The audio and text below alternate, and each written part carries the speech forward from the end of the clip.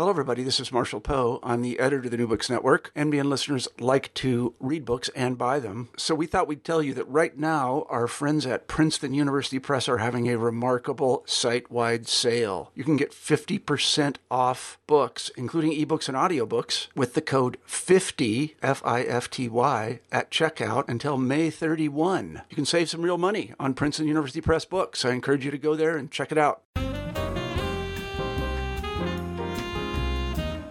Hello there, and welcome to another episode of New Books in Asian American Studies, a podcast of the New Books Network. I'm Chris Patterson, a co-host of the network, and my guest today is Lily Wang, who is an assistant professor of literature at the American University in Washington, D.C., and whose work has appeared in American Quarterly, Journal of Chinese Cinema's Asian Cinema, and Asian American Literary Review. We'll discuss her smashing new book, Trans-Pacific Attachments, Sex Work, Media Networks, and Effective Histories of Chinese-ness, which was published by Columbia University Press of this year. Trans-Pacific Attachments traces the genealogy of the Chinese sex worker as a figure who manifests throughout the 20th century in moments of anti-Asian racism as well as moments of sexism and nationalism within Chinese communities. Yet for Wang, the tensions and visibility of this figure also allow alternative and alternating forms of solidarity rooted in stepping back from ideologies of nation, race, and gender. The sex worker thus allows us to see Chinese-ness and other forms of collectivity as an effective product, an attachment that mobilizes our emotions and frames how we see others as well as ourselves. By charting representations of the Chinese sex worker through histories of Pacific crossing, Cold War-era ideologies, and contemporary states of neoliberalism, Wang's book shows the multiple ways that sex work and prostitution have unsettled forms of collectivity while providing new spaces for dwelling. So with that, let's meet the author. Lily, thanks so much for coming on the show. Would you like to begin by telling us more about yourself? Wonderful. Thank you, Chris, for having me on. I like what Chris said. I am an assistant professor at AU. My research focuses mainly on the politics of affect and emotion, gender and sexuality, comparative race, and media formations of Trans-Pacific Chinese, Sinophone, and Asian American communities. And Trans-Pacific Attachments is my first book, so I'm excited to talk more about it. Great. So let's get right to it. Then you begin the book with an anecdote about the funeral for Li Jun, a sex worker in Taiwan who supported her family all her life and who helped to run the collective of sex workers and supporters at a famous working-class brothel. Why begin with this story to open a book about trans-Pacific attachments and affects? Right. So Li Jun's story, along with Guan Jie, who is another sex worker and activist that I write a little bit about in the book as well, their stories played a very large role in shaping my understanding of collective intimacy from an early age. So collective intimacy in terms of the family, the nation, and what constitutes the global. Well, this had a lot to do with my parents. They were academics and labor rights advocates, and when they returned to Taiwan from the U.S. in the early 1990s, they organized alongside Li Jun and Guan Jie at KASWAS, the Sex Worker Rights Collective, also known as Zhizhichun. So they engaged in a lot of protests and rallies that exposed me to the relationship between state power, the policing of social morality, and the limits of global mobility. And so in a way, the book project started off as an attempt to extend the labor rights work that I witnessed and really admired.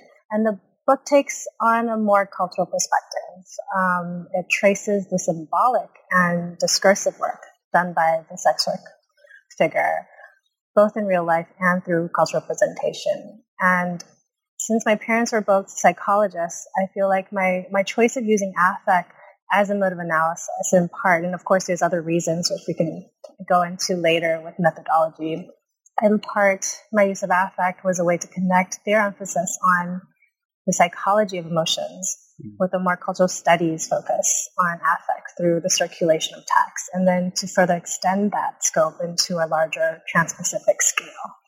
Mm-hmm. And it's interesting you begin with this story, for me who has lived in like Hong Kong and mainland China, where especially for queer like folk, Taiwan is kind of seen as this haven, right, where like men and women are equal. It's totally tolerant of any kind of queer communities. And so it has this reputation, right? And so like one thing I got from that example immediately is that, first of all, this reputation is part of the way the state has chosen to kind of represent itself. And then the other hand is that a lot of the good things that Taiwan have come along because of all of this activism from sex workers who continue to be controversial, I guess, to say the least. So I guess that kind of brings us to the figure of the sex worker. And just to make it clear to the audience that we are talking about the figures, the representations, the characters, but it's still very important, right? What is it about this figure of the sex worker? Why is she or he important when considering, as you do, conceptions of nation, happiness, the family, stability, or modernity? Yeah, absolutely. So the figure of the sex worker, if you think of it, marks the intersection of margins of sexual, cultural, and class structures, oftentimes at the same time. And the Chinese sex worker in particular has had a long history of operating as a trope of both Asian American sexuality and Asian modernity throughout the 20th and 21st century. And so I kind of map that history itself. And even though the book starts with the Taiwan case, right? Even the case of the Taiwanese sex worker, we see the ghost of Chineseness kind of affecting the workers' bodies and profession. Of course, this is also furthered by stereotypical perceptions that mainland Chinese migrants pose sexual, moral, and political threats to the Taiwanese state, very similar to the Yellow Peril narrative that we see in the early 20th century in the U.S. And see that shifting international conceptions of what China is or what Chineseness constitutes affects these Taiwanese sex workers' livelihood, and they operate as particularly sticky forms of cultural imagination. Here I'm using kind of Sarah Mid's idea. And that kind of sticky form then operates in constituting what we understand as kinship, family, and nation. And so the book tries to historicize those sticky moments. And in a way, then, the way I track these sticky moments is to kind of understand the sex worker figure as an affective labor in their own right. Mm-hmm. Let's talk about affect too. And I love the word because you continue to use that word throughout the book, the stickiness of some of like Chineseness and the attachments, right, that people have. And I like that you talk about Chineseness also less as a kind of national identity and more as a affective attachment. Mm-hmm. And so can you talk a bit about, your use of affect in that way and what do you mean exactly by this? How does concepts become sticky? Right, absolutely. So I read affect as a politics of emotional mobilization, the power to move and be moved by others, right? And so that sticky moment oftentimes motivates a certain kind of collective engagement, right? And so affect scholars have long had this long debate between what is affect and what is emotion. Are they the same? Are they different? Does one come before the other? And so I kind of detail this whole debate in the book quite a bit. But just to be clear how I use affect in the book, I use it as a way to build off of a very particular genealogy of post-colonial and women of color scholarship. That sees affect and emotions as intricately tied processes that are not outside of social constructions of, say, race and sex and gender formations. That it is a sense of relationships between bodies that form collectives that mobilize in relationships to social norms, basically. And so here I'm building off of the work of Sarah Hamid, Li Xie, Claire Hemmings, just to name a few. And so drawing from their work, I read affect as not private expressions, but as public practices that are potentially ways to reorder our individual relationships to what we consider the social. So in other words, I don't study what affect or emotions are. I look at what they do, right? I don't see affect as a particularly individuated or universal state. I see it as a historically specific cultural and social practice that has material consequences to them. And so to read the sex worker as an affective labor of Chineseness, I then approach the figure as a cultural medium that historically allows for various ideas of collectivity or collective engagements to take shape, but also have the potential to reshape itself constantly. Yeah, I like this. I like this approach. And at first, I was confused a bit because I think when you talk about affect, you talk about it as a way of like seeing emotion mobilized.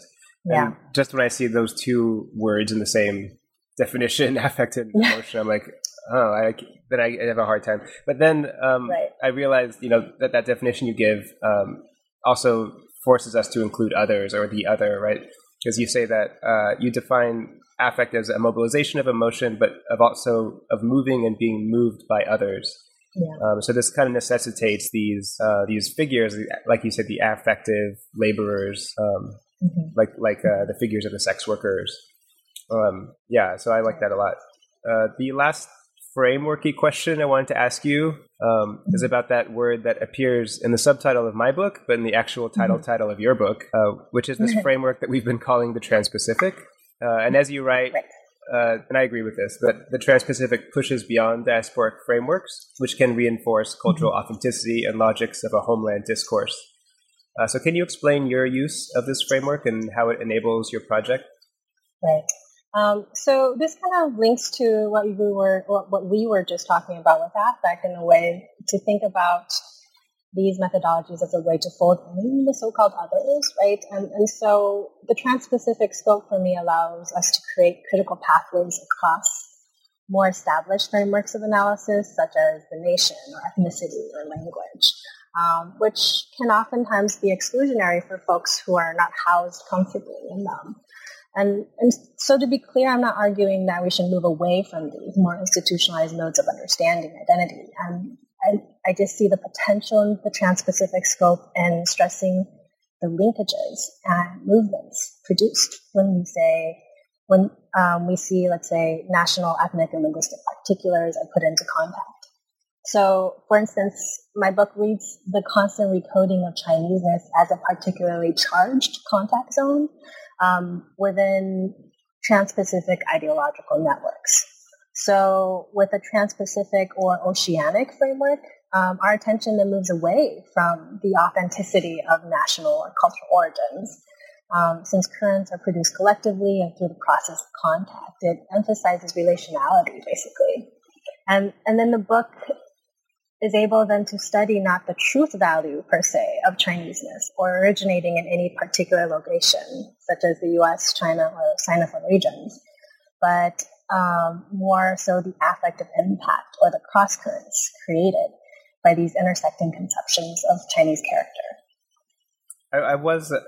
Your book did help me understand this framework that I also use, because it feels like almost every book that I've read that uses the Trans-Pacific framework does use affect, or does use at least like queer theory, these kind of like studies that are similar to affect studies, sexuality, and that by working in Trans-Pacific, you're kind of, I haven't formulated this into anything yet, but that's not a coincidence, I should say. No. And so those two do seem to come together quite often. Yeah, absolutely. So since the publication, since my debut book came out, I've also become so much more aware of the importance of structure to a book. And I think this is something that, like, when you're doing your dissertation, you don't think that much about. Like, you just like, oh, this is just, everything is in historical order, chronological order, so the structure is obvious.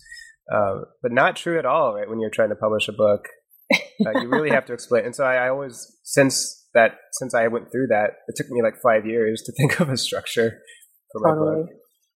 But can you tell us a bit about your book structure? Because it is chronological. So you begin with the early 20th century, which you call a period of Pacific crossing, to the Cold War era, which you name Sinophonic, to a current era of global capitalism. And then each of these different eras offer different representations of Chinese sex workers, but each also builds upon the other. So can you explain your thinking, how you came to this structure, and why you use it? Yeah, absolutely. So this is tied to then our discussion of methodology with the Trans-Pacific and affect together, right? So these are two structures that are that could easily signify everything and nothing at the same time because they're so abstract, and they could easily become very signifiers of very individuated or private modes of expression, right? And so I wanted to make sure that the book had a very strong context to locate the kind of social and material conditions in which these structures are formed.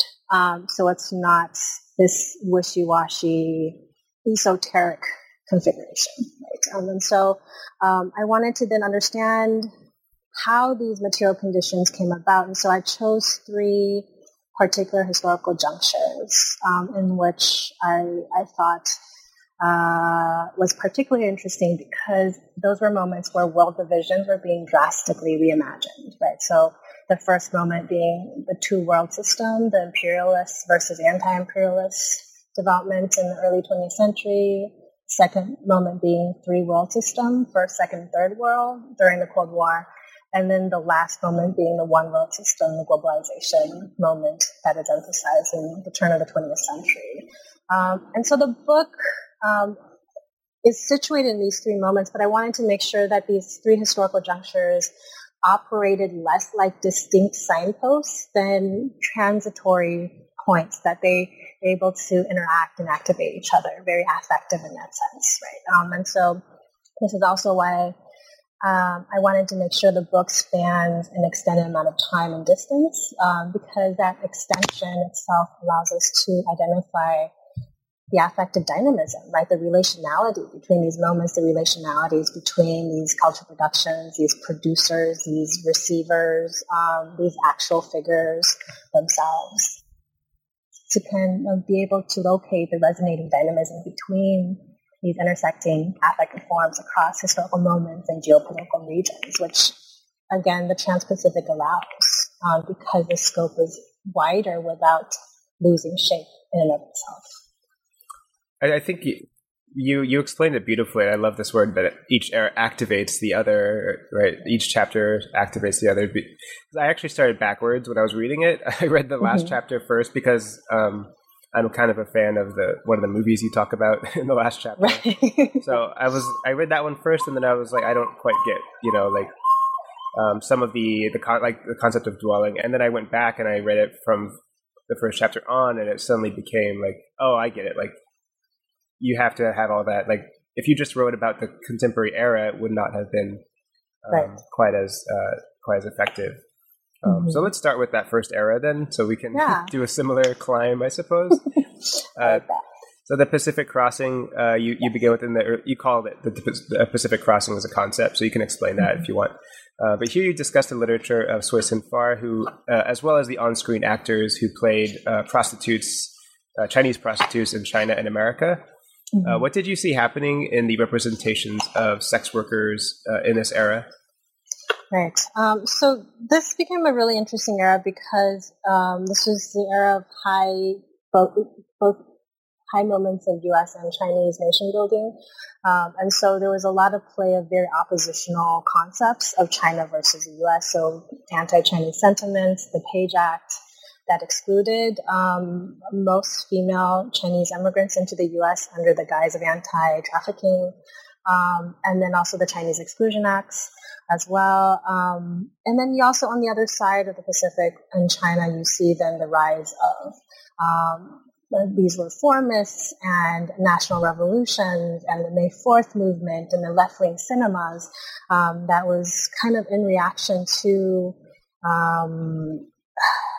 these kind of yellow peril-esque imperial discourses that frame China and Chineseness as backward and antithetical to modernity.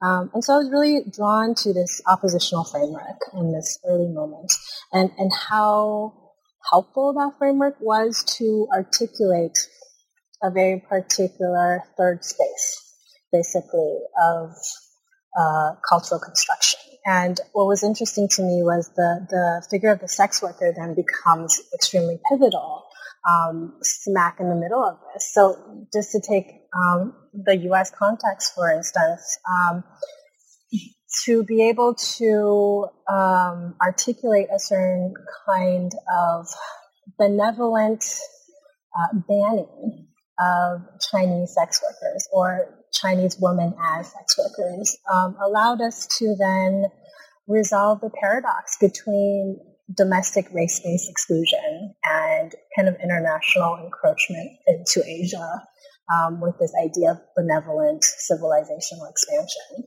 And so the sex worker as a figure becomes extremely important in both U.S.-based national rhetoric, but also Chinese-based national rhetoric to push back against this kind of encroachment into Asia. What was really interesting for me to look at cultural texts in particular was that you see modes of resistance built into even the cultural text itself. And so what I deem Pacific Crossing is that despite these policies and these very hard forms of power that are constructing this idea of Chinese backwardness, you see these kind of affective formations in cultural production that delineates this third space. And this third space that depends precisely on that opposition, but then actually can transgress it. So, for instance, in a lot of in the work of Sui Sin Far, for instance, you see then the sex worker figure articulating a certain kind of resistance, both towards kind of U.S.-based exclusion, but also towards Confucian-based ideas of family at the same time. So these sex workers are able to carve out this third space precisely because of this opposition. This idea of bridging between oppositions creates then that third space of the bridge, which I see kind of constantly recurring, and not only in Sui Sin Far's work, but also in the Chinatown poets too, and their obsession with articulating the sex worker in Chinatown. And the same thing that you see in national cinemas too, the actresses that play these roles in these nationalistic left-wing cinemas during 1930s Shanghai, although they were supposed to embody national embarrassment and galvanize nationalistic fervor for the anti-imperial deed, they themselves, the way that they are mass mediated, the way that they repackage their bodies, the way that they market their own emotions on and off screen, produces something so much more. And that more is what I was interested in, that even in that oppositional structure, there is a certain kind of crossing. That's what I mean by the Pacific Crossing, a certain kind of third space of transgression that can come out of the highly oppositional moment of turn of the 20th century. Yeah, I think I love what you say about Sui Sin Far too, but I had a kind of aha moment when I was reading the second chapter, which is like, as you say, there's a kind of overflow or a kind of excess in the body language of the actresses, right, who are portraying the sex workers.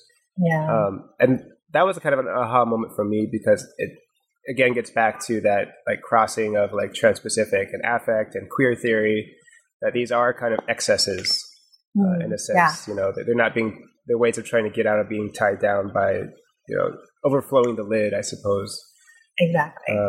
Yeah, and so I actually went back and rewatched scenes from Shanghai Express just to like is their body language really look like that? And I was reading it totally differently after that, because I love that. Yeah, because the dialogue is so, you know, like racist in ways, but then just watching Anna May Wong and just the way her body responds to this dialogue, like you can just kind of see that excess, right?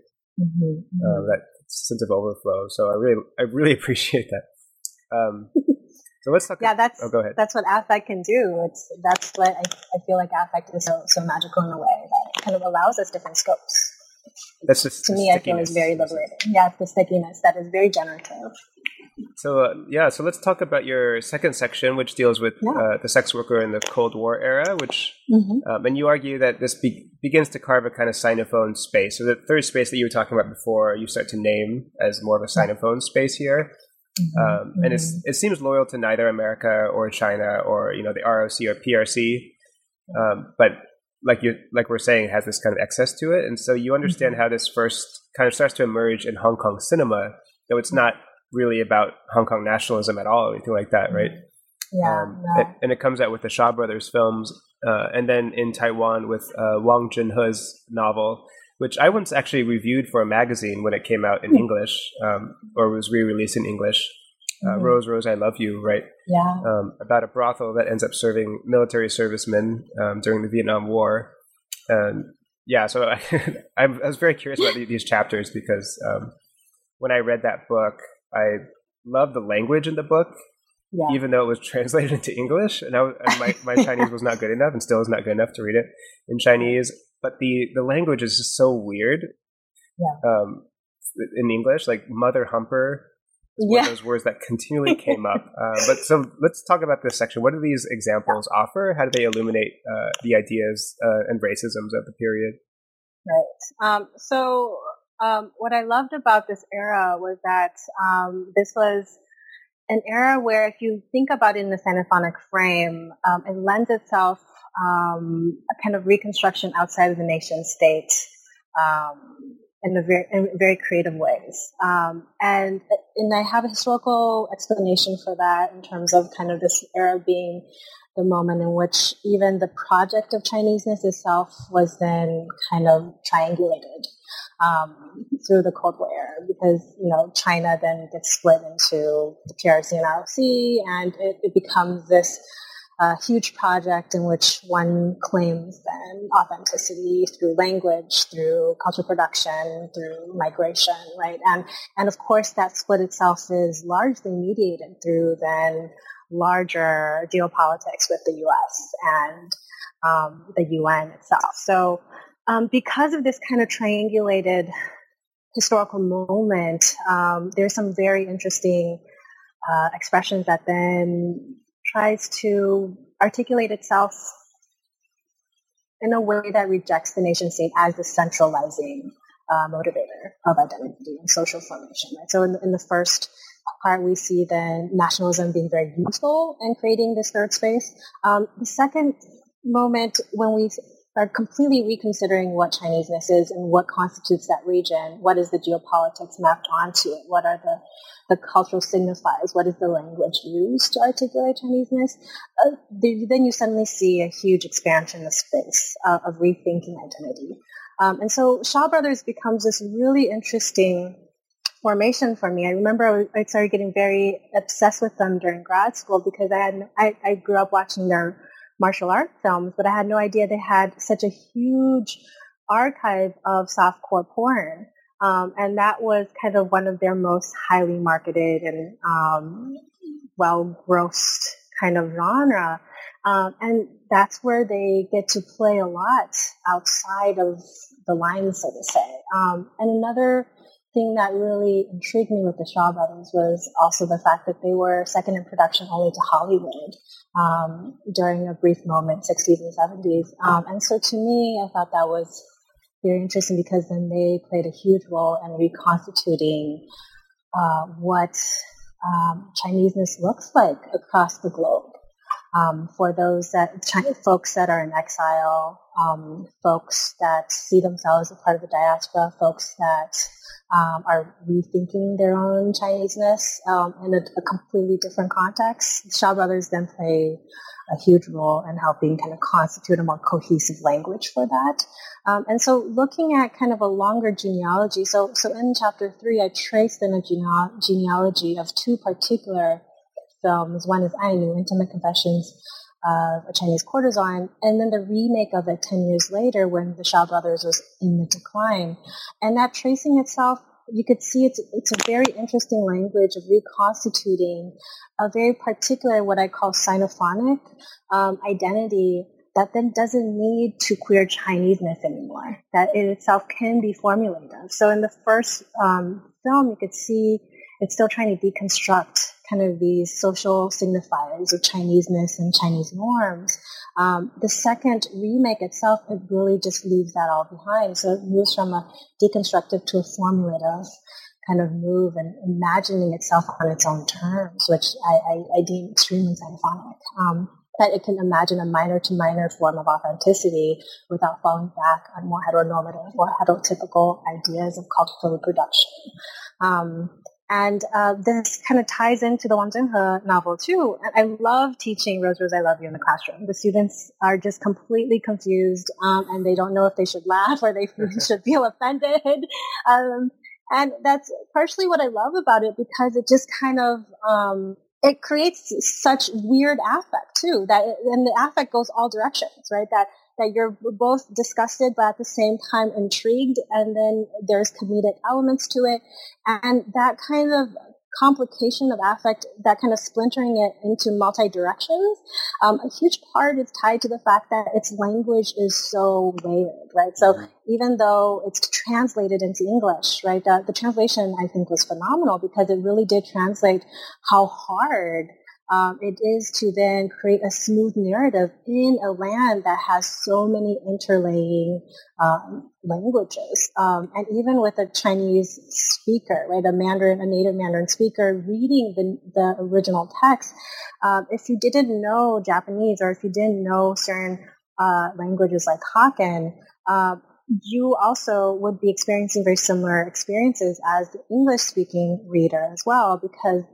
it refuses full-on accessibility. And I think that itself is part of the meaning making, and what makes this book so interesting is that it kind of puts the reader in place, and also makes the reader feel the kind of different hierarchies of language clashing, and then produces this kind of multi-directionality of meaning making and affective attachments at the same time. And of course, the sex worker is smack in the middle of it, right? So the people that are kind of contesting authoritarian language, the people that are contesting official Mandarin use of Chinese, these are all the sex workers just really coming in and clamoring. And this is where I see the fourth chapter really leading into the last section, is that I feel that the novel not only articulates this decentering of nation state as this centralized idea of identity formation,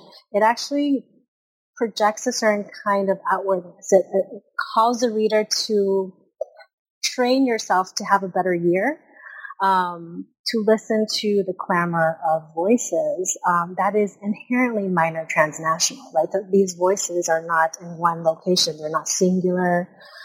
They don't go in one direction. Oftentimes they're misspoken.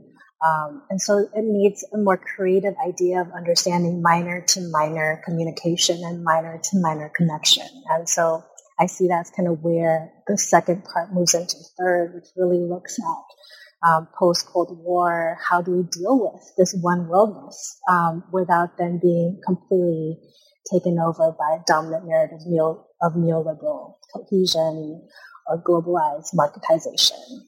Mm-hmm. Yeah, so let's get to that last section. And one other thing I wanted to mention that I really appreciate about these last couple of chapters, though, is like you said, they train the ear into hearing these things, but they're also so based on parody, which is it feels so rare in the Western world to have, especially when dealing with like sex work, or like desire for the other. And like, so if we have any good readers out there, Rose, Rose, I Love You, I still think is like incomparable as a novel. Like I teach it every year. It is amazing. Yeah. Now I'm tempted to teach it, but yeah. It is challenging, but it is quite rewarding. Okay, so let's get to your last section then, where you do talk about another text that I love, which is Seeking Asian Female, right? Which I teach in class every year, and it's similar to the others in that it's also really funny. Yeah, but it's a documentary, and so it's not clear if it's supposed to be originally made for that purpose. Right. It becomes funny because of the antics, I suppose, that are being recorded. Right. So you compare. So this is Seeking Asian Female, right, is about a kind of mail order bride story, but the white male husband is just so open and has no filter.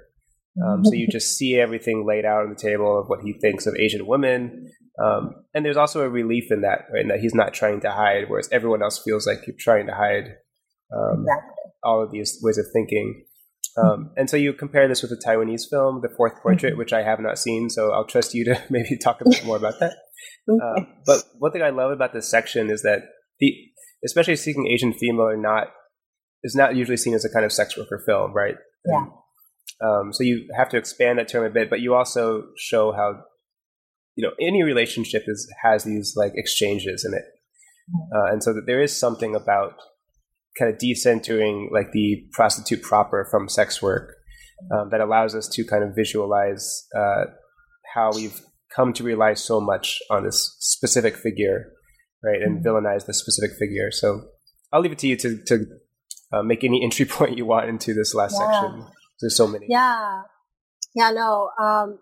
was the section that I did, like you said, expand the scope a little bit from kind of sex work, talking about prostitution in particular, to then larger ideas of sex work, the work or the labor of mobilizing sex or desire or management of desires as itself a form of labor. So this is where it kind of expands itself into larger ideas of affective labor. And I see that kind of larger forms of affective labor becoming extremely important in the turn of the 20th century, where people often call kind of a neoliberal moment or a globalizing moment, right? Where then we're kind of increasingly tied to information and more softer forms of labor. And so this is why I kind of, at first it started as an experiment to pair these two films, because they don't seem like they have direct connections. But in a way, I wanted to connect them through this idea of a larger concept of affective labor, but also how the marriage institution itself is also oftentimes tied to a lot of these marketized exchanges. So both of these films' main heroines are mainland Chinese women who exchanged their global mobility. The first woman in the fourth portrait going to Taiwan, and then the second woman going to the U.S., both of them exchanging their global mobility through then marketing themselves as brides, right? So they were able to then move out of China to Taiwan in the U.S. Through then marrying themselves out. And what was interesting to me was that instead of seeing them as solely kind of victims of marketized pressures to then go to other places, these women had so much agency on their own terms. And what I saw was a certain kind of recursive repackaging or recycling of the signifier of Chineseness, that it can be repackaged through their own bodies to articulate a certain kind of agency that actually refuses both kind of an articulation of national patriotism to the places that they go to, right? So both heroines do not actually completely subscribe to their host nations, Taiwan or the U.S. They also do not subscribe to certain kind of expectations of their marriage labor, right? Like reproduction or domestic work.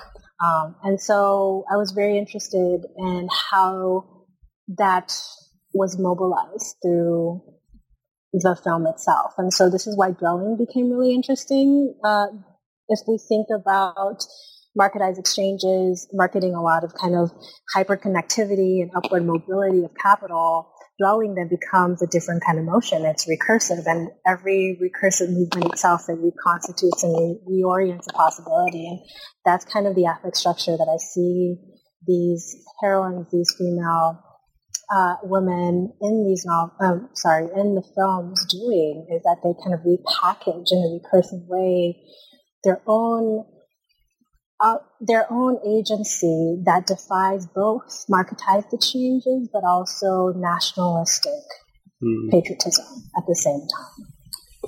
Yeah, one of my my favorite examples of dwelling is actually in your conclusion. When you give examples of like online communities who are sympathetic to sex workers and are talking about the same pop music from the beginning, and then they're kind of translating for each other and they're having this dialogue when they're really kind of supposed to hate each other, otherwise. But they're dwelling in this virtual space, and that was another kind of moment for me where I was like, okay, I get dwelling in this sense because, and I had to compare it in my mind to like settling, you know, where like in Seeking Asian Female, the heroine refuses to kind of settle in the U.S. You know, like she doesn't allow herself to pretend that the U.S. is so great. And when you have that stuff, she's very much thinking about both. Exactly. And so, once I made that comparison, I thought, okay, I get it. And then the second thing that made me get it, I think, and you can correct me if I'm wrong, but you know, in the first part of your, like you were talking about third space, but then you start to use the word sinophonic in the second section. And what I like about dwelling here is it does seem to name a kind of affectively like driven third space, but not one that you can name as such. You can't really name it, especially in the contemporary moment, right? We don't know what it's going to yield. Yes. Yeah. Yes. So, So can you talk a bit more about dwelling, how you use it, how even it could be on a virtual sort of dwelling? Right. I love kind of your reading just now about how it's very hard to name, right? That in comparison then to the first and second part, dwelling, it becomes this kind of more emergent form, and that's what I actually really love about looking at affect, is that you get to kind of see or trace things on the cusp of materializing as well. And I do think that with the dwelling moments, I'm basically trying for them to think through the contemporary. And I do feel like it is in the process of formulating. And so this is kind of going to be where my second book starts off, right? So the first book kind of ends with this kind of initial formation, this idea of recursive actualization that defies kind of marketized exchanges, but hasn't quite yet materialized, at least in the way that I'm thinking yet. And so becomes this launching point, I think, of kind of what is to come. But I do think it is really interesting to think about other possibilities, to think through this kind of contemporary neoliberal moment that defies a dichotomy between resistance versus accommodation. There is this kind of third space that is a little bit more volatile, and I'm trying to think through that. And that's kind of where the book ends, the first book ends, and where the second book will start off. That's fabulous. So I'll ask you a bit more about that second book in a minute, but let's finish this one first. I have one more question about this project, which is how you see it making an impact in other discourses, even in perhaps on the ground kind of impact. You have so many ideas going on, and this is also like historical. It's embedded in affect theory, in Sinophone studies, China studies, Asian American studies. How do you see this work? You're kind of carving your own third space in a way. How do you see this then affecting other fields? Yeah. I think this is also kind of a result of coming through a comparative literature degree, right? So conflict and inherently is training us to think at the intersections, or trying to figure out synergies between fields. And that has been very life-giving for me. And where I think, and I guess I hope the book intervenes in are two general areas. One is in its trans-Pacific scope, and the other is in its affective methodology. And so the first trans-Pacific scope, I hope that, like we talked about a little bit earlier, that it complicates, of course, the diasporic framework, right? That to think beyond centripetal ideas of cultural authenticity and homeland discourse, which is oftentimes exclusionary for folks that are not comfortably housed. The trans-Pacific scope also serves as an interesting counterpoint to really rich scholarship on transatlantic studies. I think it's an emerging field that is able to highlight the understudied yet vital role the Asia-Pacific has played in shaping what we consider to be the global. And I think it's only going to be more and more important as U.S. foreign policy pivots to Asia and so on and so forth. So I think the first intervention, I hope, is to kind of further articulate and expand the field that might be called trans-Pacific studies. It could be a field, it could be a methodology. It really depends on how folks want to approach it, right? I really don't want it to be a descriptor. I really hope that it is kind of an instigator as a sense of analytical scale. And the other intervention that I hope my work is working towards is affect. And so I feel like an affective analysis challenges the privatization of identity politics, since affect itself produces relationality, right? That it needs to hinge on the friction between bodies. Something as individuated as folks' understandings of their own bodies and desires are under an affective lens deprivatized as historically situated notions. And so, for instance, a focus on affective labor, such as sex work, then contextualizes identity within larger social and material relations.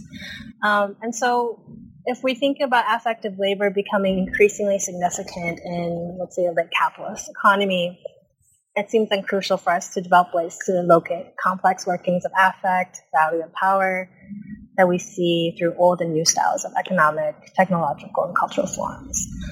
And so I really hope that Trans-Pacific Attachment offers such a study or starts a conversation in this direction. Fabulous. Sounds like a lot to take on.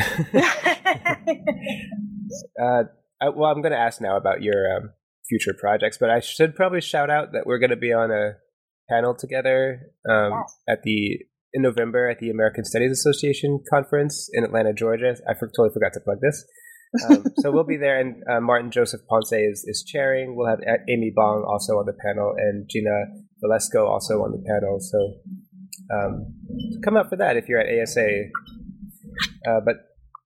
So besides this panel, what else do you have going on? What's your next project after this? So the next project really starts off where the first project ends off, in terms of time period, but also analytical scope.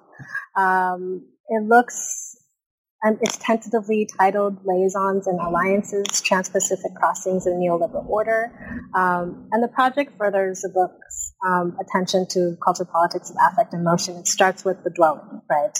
And to think through this particular contemporary moment, but to focus mainly on minor transnational connections. So transborder links and collaborations across minority networks. So alliances that could potentially be created. So one of the first chapters, for instance, this was published in American Quarterly last year, was a reading of Yamashita's I Hotel, and thinking through kind of 60s and 70s Asian American movement politics as it reimagines Chinese social movements like May 4th and the Cultural Revolution, and revitalizing a certain kind of, let's say, anti-capital politics. So I'm really interested in that, not only in terms of this going back to the dwelling, right? What is generative and going back? What is generative and recycling? What is generative and not fully using, right? Not fully capitalizing. And so I felt like I Hotel was just such a brilliant novel, and I really wanted to write about the intersection between kind of third world politics during the 60s and 70s, China's revolution, Maoism, and the Asian American politics in the Bay. Wow. So what was the title, the going title? Liaisons? Liaisons and Alliances, Trans-Pacific Crossings of Neoliberal Order. Okay, fabulous. So if the listener is listening to this 2, 3, maybe 5 years, who knows from now, it might already be out. It could be a completely different title. Or completely different. And have completely different contents too. Exactly. As we know. Okay, great. Well, I want to thank you so much for coming on the show today. It's been my pleasure reading your book and interviewing you. So thank you so much.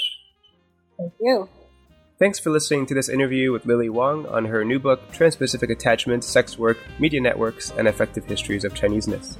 If you have any questions, grievances, or suggestions for books for this podcast, you can contact us on Facebook or Twitter. Thanks for listening.